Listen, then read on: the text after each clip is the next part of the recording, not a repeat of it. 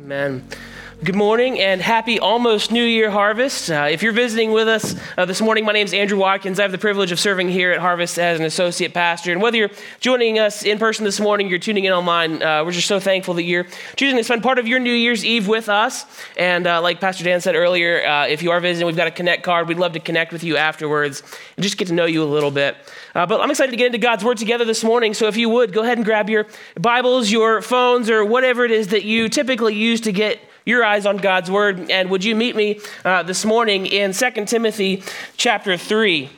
We'll be in 2 Timothy chapter 3, verses 14 through 17 this morning as we finish up the year and we transition from our Christmas series that we've just gone through. And in a couple weeks, we'll get back into the Gospel of John in our series there. And so even if you don't have a Bible with you this morning, as we talk about God's Word from God's Word, I would really encourage you to get your eyes on God's Word. And so there's a couple ways you could do that if you don't have a Bible. You could just pull out a phone and Google 2 Timothy chapter 3, and it'll pop up for you. Or we've got some Bibles somewhere in the back there that you could make use of. And if you don't have one at all, we would love for you to just take that and keep it as our gift to you.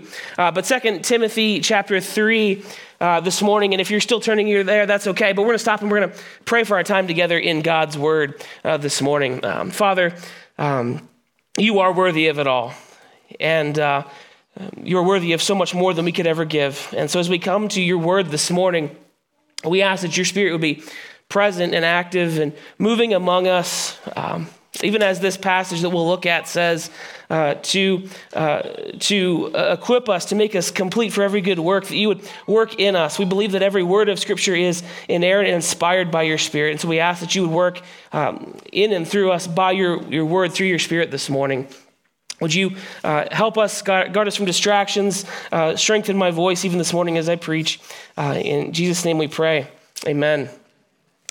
So according to the most recent State of Theology in America research report from Lifeway Research that comes out about every 2 years or so, 53% of Americans would say that the Bible, like all sacred writings, quote unquote, contains helpful accounts of ancient myths, but is not literally true. 48% would agree with this statement that the Bible has no authority to tell me what to do. And 60% of Americans would say that religious belief is a matter of personal opinion, not objective truth.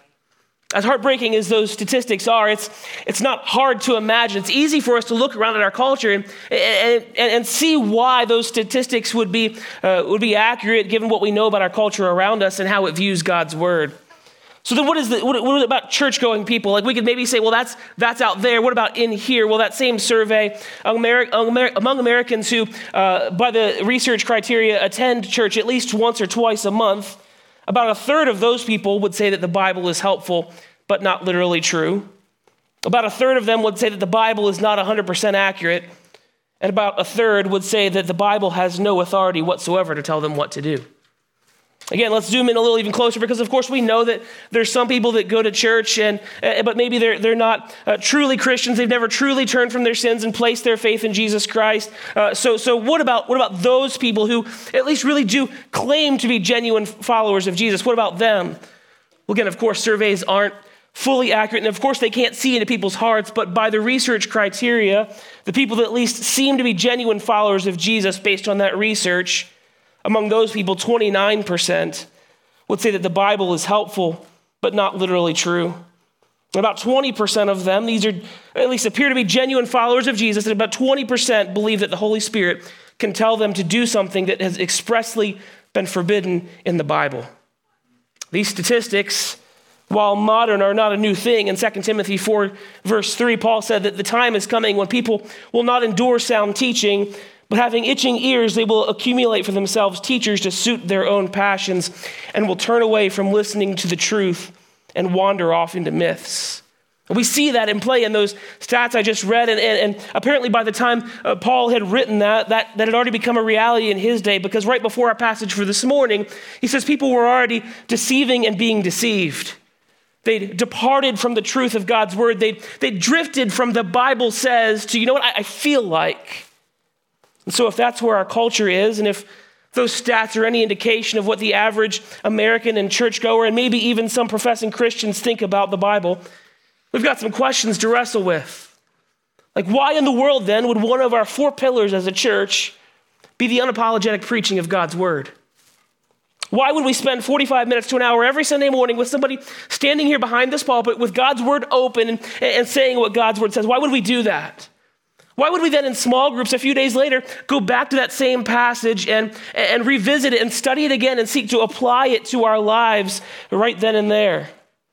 Why would we as pastors and elders, as small group leaders, routinely encourage you to be in God's word regularly, even daily, especially as we start a new year? And you know what, really, while we're at it, why on earth would the very name of our church be Harvest Bible Chapel?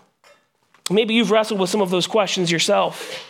Maybe as I read those statistics, maybe you found yourself in some of those statistics and you're questioning some of those things.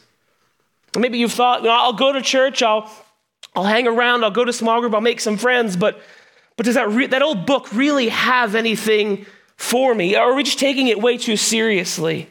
That's why a commitment to God's word is imperative. It's vital for us as followers of Jesus. And so if you're taking notes this morning, here's our big idea, our one-sentence overarching theme of the passage that'll put it all together for us. Our big idea this morning is this: the Bible is God's word, so we must continue in it throughout the Christian life.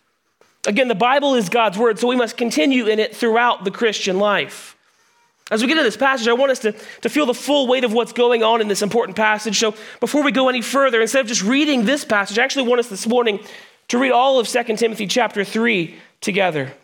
And so if you'll follow along with me in 2 Timothy 3, starting in verse 1, Paul's writing to Timothy, his young pastoral protege, and here's what he says. He says, "But understand this, for in the last days there will come times of difficulty. For people will be lovers of self, lovers of money, proud, arrogant, abusive, disobedient to their parents, ungrateful, unholy, heartless, unappeasable, slanderous, without self-control, brutal, not loving good, treacherous, reckless, swollen with conceit, lovers of pleasure rather than lovers of God, having the appearance of godliness but denying its power. Avoid such people. For among them are those who creep into households and capture weak women, burdened with sins and led astray by various passions, always learning and never able to arrive at a knowledge of the truth. Just as Jannes and Jambres opposed Moses, so these men also oppose the truth, men corrupted in mind and disqualified regarding the faith. But they will not get very far, for their folly will be plain to all, as was that of those 2 men. You, however, have followed my teaching, my conduct, my aim in life, my faith, my patience, my love, my steadfastness, my persecutions and sufferings that happened to me at Antioch and Iconium and Lystra, which persecutions I endured, yet from them all the Lord rescued me. Indeed, all who desire to live a godly life in Christ Jesus will be persecuted, while evil people and impostors will go on from bad to worse, deceiving and being deceived." Now here's our passage for this morning. But as for you, Timothy, but as for you, Harvest, continue in what you have learned and have firmly believed, knowing from whom you have learned it, and how from childhood you have been acquainted with the sacred writings, which are able to make you wise for salvation through faith in Christ Jesus. All scripture is breathed out by God and is profitable for teaching, for reproof, for correction, and for training in righteousness, that the man of God may be complete, equipped for every good work. And so as we look at those last few verses there in 2 Timothy 3, right from the text itself this morning, I want us to see 3 reasons for us to continue in God's word. And so if you're ready, let's go ahead and jump in. We must continue in God's word first because it points us to Jesus. And we must continue in God's word because it points us to Jesus. Look back really quickly right with me at verses 14 and 15 there again. He says, "But as for you, continue in what you have learned and have firmly believed, knowing from whom you learned it, and how from childhood you have been acquainted with the sacred writings, which are able to make you wise for salvation through faith in Christ Jesus." So let me ask you a question. What do you think the Bible's about? That question sounds really simple and straightforward, but if we were to take a poll this morning in a room this size, we'd probably come up with all kinds of different answers. So maybe you'd say that the Bible is just a book about God. It's like a history book that tells us what he's done and what he's like and how he's involved himself in humanity. And that's certainly true. That's part of it, but that's not the main point of the Bible. Maybe you'd say it's like a practical guide for life. It's a how-to book for how to be a better person or a more loving spouse or a more effective parent. And that's partially true as well. The Bible has lots to say with some helpful things about how to navigate relationships with wisdom. But again, that's not primarily what the Bible's about. And so the problem then is that too many of us flip open our Bibles because we know it's probably a good idea. We know we probably should. And we want to learn some things about God or be a better parent, but we don't know what the Bible's about. And then we land somewhere in Leviticus reading a bunch of dietary laws, or we land in Judges reading about Jael hammering a tent peg through somebody's skull. And we're like, well, this isn't helpful for marriage at all. And like A, glad you realize that. Like, please don't do that. Don't apply that to your marriage. But again, B, the question remains, what's the Bible actually about? Because without the answer to that question, you're setting yourself up for a lot of frustration and a lot of disappointment when you approach God's word. So what does Jesus say that God's word's about? Like, he seems like a pretty good person to ask. Well, like Luke 24 says that on the day that Jesus rose from the dead, two men were walking on the road to Emmaus, and to pass the time, they were talking about everything that had been going on, and there'd been a lot happening. And it says that while they were walking, Jesus showed up and he starts talking to them, but they didn't recognize him. And Jesus is like, what are you guys talking about? I'm like, what have you been hiding under a rock? Like, have you not heard what's been going on? Like, we're talking about Jesus. Like, he was this awesome teacher, and we thought maybe he was the Messiah, but then they crucified him and they buried him, and now somebody's stolen his body. And it was fun while it lasted, but I think at this point it's all over. And Jesus looked at them in Luke 24 and said, "O foolish ones, and slow of heart to believe all that the prophets have spoken. Was it not necessary that the Christ should suffer these things and enter into his glory?" And then beginning with Moses and all the prophets, he interpreted to them in all the scriptures the things concerning himself. In other words, on their 7-mile walk together, Jesus showed them from scripture that scripture is all about him. That's all pointing to Jesus. Now, obviously, they didn't have full Bibles like we have today. They just would have had what we call the Old Testament. But even today, all of our Bibles still point to Jesus. Alistair Begg puts it this way. He says, we find Christ in all the scriptures. In the Old Testament, he's predicted. In the Gospels, he's revealed. In Acts, he's preached. In the epistles, he's explained. And in Revelation, he's expected. Because all of Scripture points to Jesus. But it's not just about him in some informational way that teaches you some interesting facts about Jesus. Back in 2 Timothy, Paul says again that those sacred writings are able to make you wise for salvation through faith in Christ Jesus. Let's be really clear here, though. Reading your Bibles and even believing your Bibles just at face value cannot save you. Just so you think I'm saying something a little crazy, maybe off there, Jesus said that himself in John chapter 5, verses 39 and 40. He's talking to some of the most devout Jewish religious leaders, and he says, you search the scriptures because you think that in them, in the scriptures, you have eternal life, but it is they that bear witness about me. Yet you refuse to come to me that you may have life. So no, the Bible can't save you, but it will point you to the one who can. Because as Paul says back in here in 2 Timothy 3, salvation is through faith in Christ Jesus.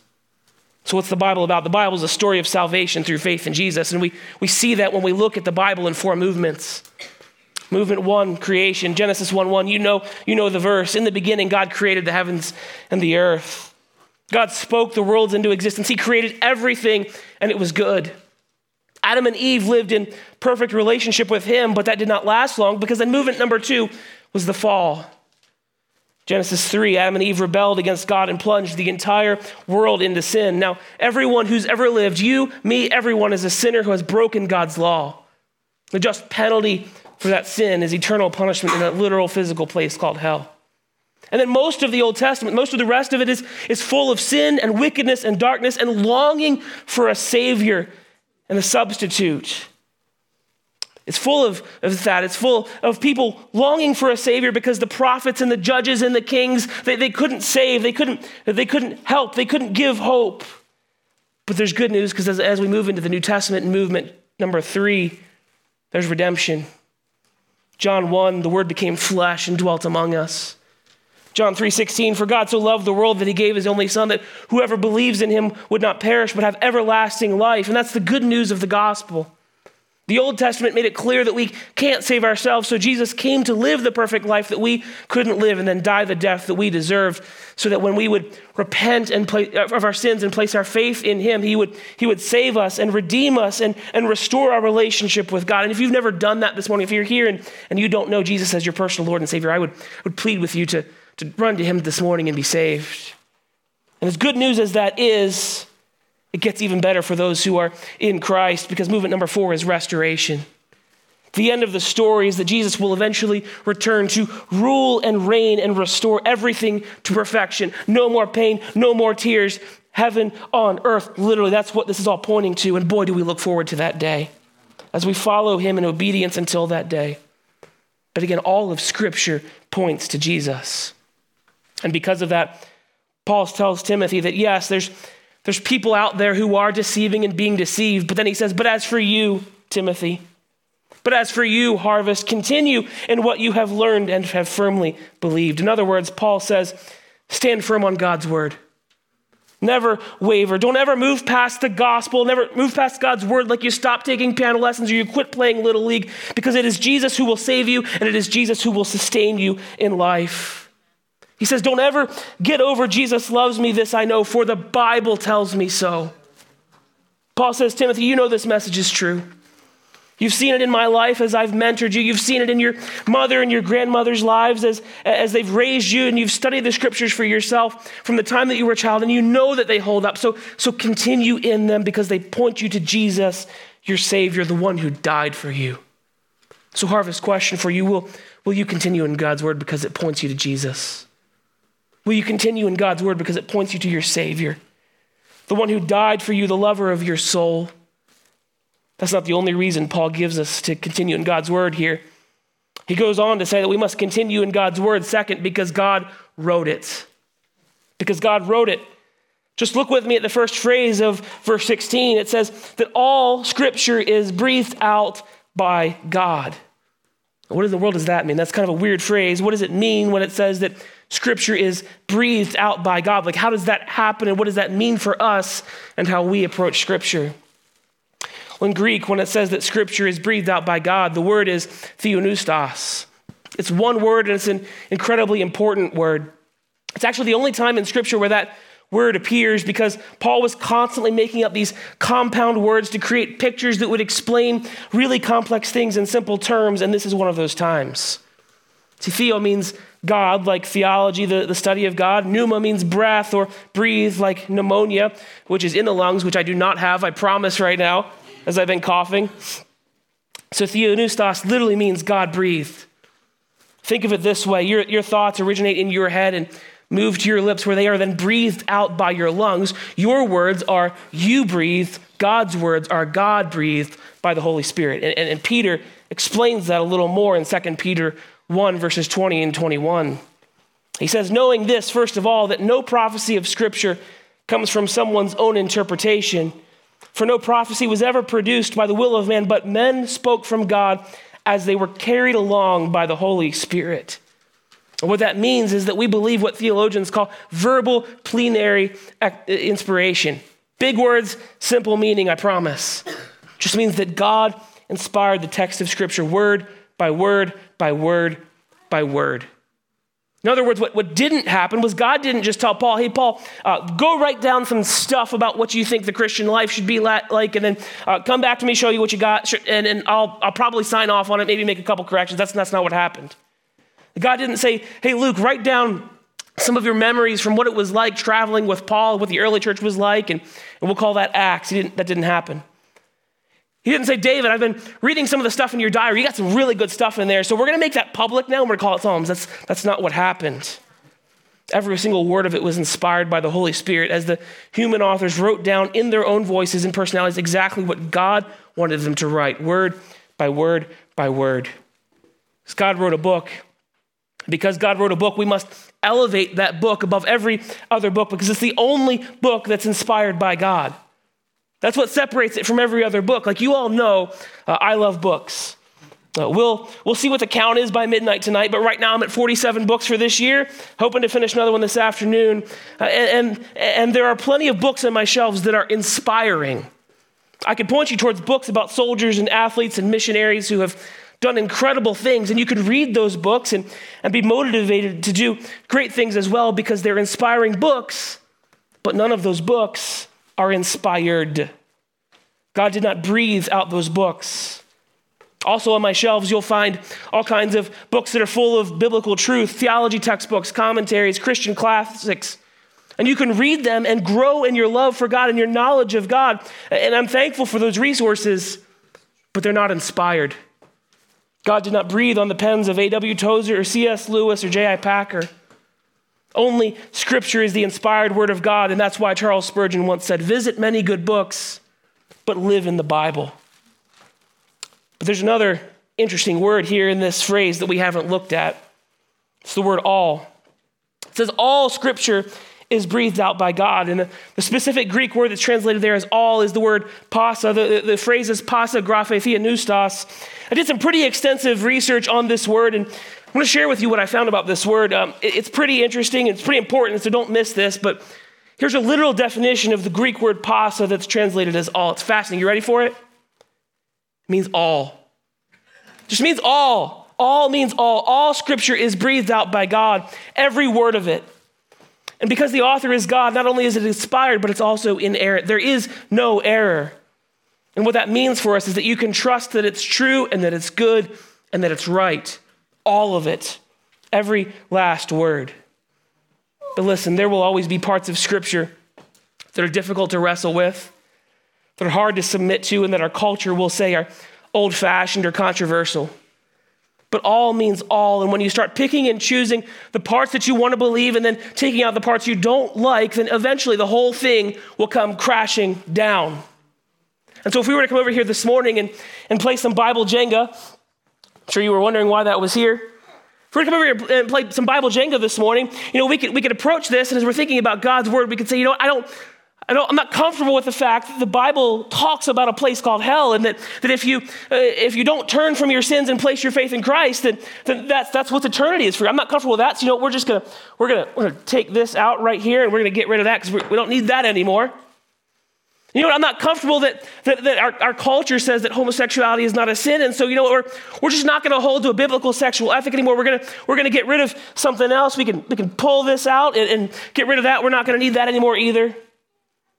As I was reading my Bible this morning, it showed me this thing, and it's calling it sin, and it's in my life, and I like it, and I'm not willing to get rid of it. So we'll take this one out too, and we're not gonna deal with that part of Scripture.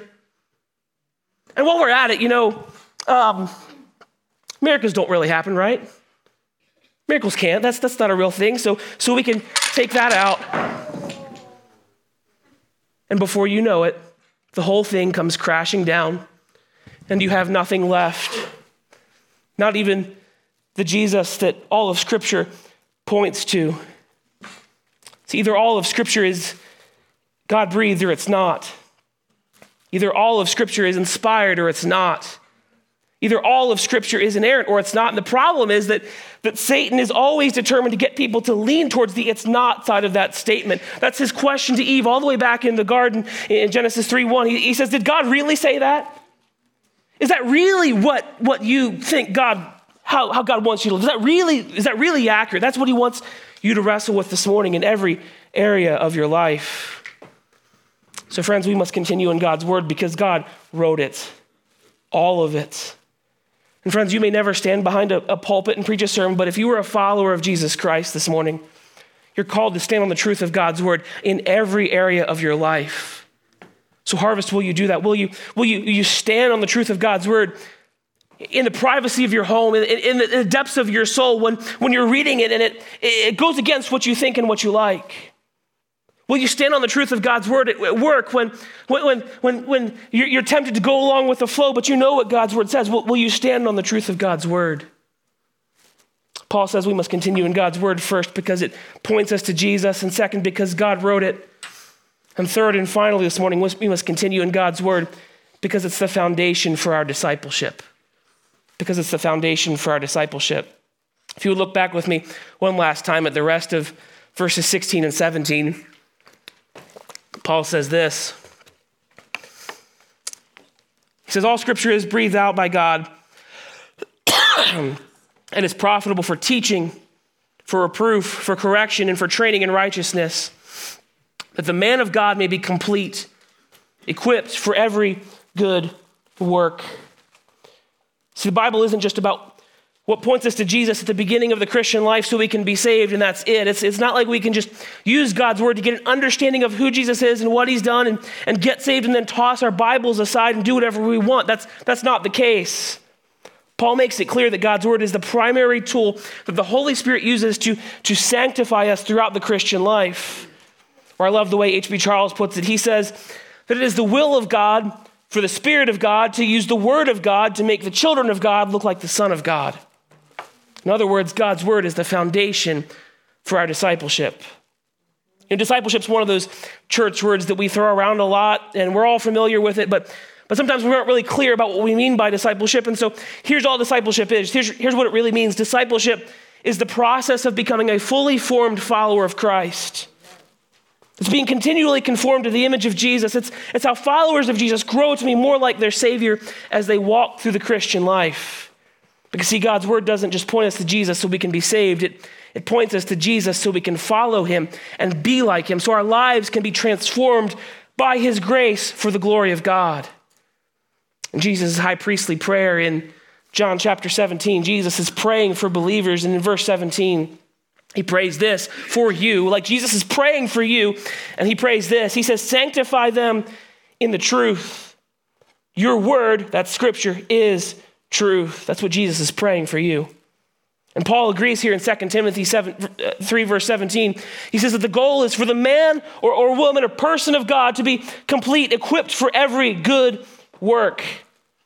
In other words, the goal of God's word is to make us ready and equipped to live as followers of Jesus in this world. Earlier I said we can't approach God's word like it's a self-help book to find some tips on how to be a better person and expect our lives to just instantly improve when we do everything the right way. It doesn't work like that. But here's the thing. The longer you walk with Jesus, and the more you grow in your sanctification, the more you submit to God's word, the more you'll end up being a better husband and a better father and a better wife and a better mom and by his grace and the power of the Holy Spirit. Why? Because God's word equips you to live like Jesus. That's the goal. Again, it is the will of God for the Spirit of God to use the word of God to make the children of God, that's us, look like the Son of God, that's Jesus. So how does that work then? Well, Paul says that scripture is profitable or it's useful. It's effective for four things in the Christian life here in verse 16. He says it's profitable for teaching, for reproof, for correction, and for training in righteousness.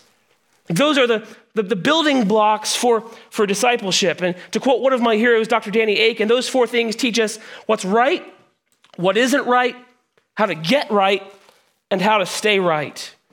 So let me explain here. First, it says God's word is profitable for teaching. That's doctrine. That's learning what's right. It's what's true. It's why what we believe has to match up with what God's word says, and why our statement of faith as a church isn't just what we thought would look good on paper. It's what God's word says. It's what God's word says, because God's word teaches us what's right. And so Harvest, question for you: how will you know what's right if you're not regularly being in God's word? If you're not getting into God's word and studying God's word for yourself and devoting yourself on a regular basis to, I want to know what's right. I want to learn from God's word. How are you going to do that if you're not in God's word? Second, it says that God's word is profitable for reproof. That's what's learning what isn't right. As James 1:23 says, we can look into God's word like it's a mirror to have your sins and your errors exposed. See, the Bible is the one book where you don't just read it, it reads you. God's word teaches you what isn't right. So Harvest, question: how will you know when you've gone off course and fallen into sin if you won't commit yourself to God's word? How are you going to know when you're wrong?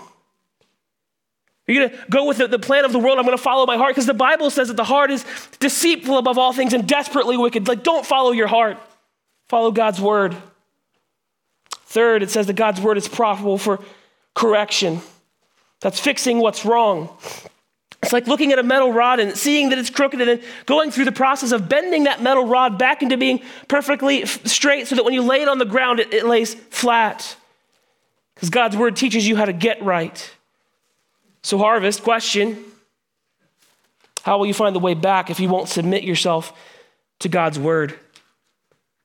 How will you find your way back if you won't allow God's word to correct you and point you in the right direction, to conform you to the image of Christ? And finally, it says that God's word is profitable for training in righteousness. That's how to stay right. Professional athletes who are in peak physical condition can't just take months off from working out during the off season. They've got to do their part to keep training, to stay in shape and be ready to compete at a moment's notice. And God's word is how we train for righteousness. It's what keeps us in shape to be ready to serve our King at a moment's notice. So let me ask you, have you been working out? Or has it been a while since you've been in the gym of God's word? Because spiritual health, like physical health, does not happen automatically. So Harvest, question for you. How will you grow into a wise, mature follower of Jesus Christ if you won't devote yourself to God's word? Don't be content to be spoon-fed. Don't be content to just go along with the flow. Devote yourself to God's word so that you can grow into a wise, mature follower of Jesus Christ. Because again, it is the will of God for the Spirit of God to use the word of God to make the children of God look like the Son of God. All that to say, we must continue in God's word because it's the foundation for our discipleship. It teaches us what's right, what isn't right, how to get right, and how to stay right as followers of Jesus Christ. But in order for that to work, in order for God's word to be effective as the foundation for our discipleship, we've got to properly position ourselves in relation to it. Because see, there's really only three ways that we can position ourselves in relation to God's word. First, you can place yourself over God's word. Like you can just throw it down here and kind of just kick it around and say, I don't need this. I don't want it. I know better than it. I'm wiser, smarter, better than God. So I can just toss this aside and do whatever. Needless to say, that is not how we should position ourselves in relation to God's word. Second option, you could place yourself even with God's word. Kind of put it right in here.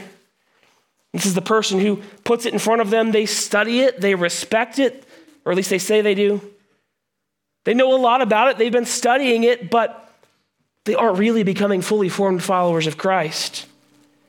They're just big theological brains with unchanged lives. And like Jesus said, these are the people who search the scriptures because they think that it'll get them somewhere, but they don't get the fact that scripture is what points them to Jesus, and that Jesus is the one who will save them and sanctify them and sustain them. These people that hold themselves even with God's word are Pharisees. And that might sound like it's a better place to be than the first option, but it's still not the right place.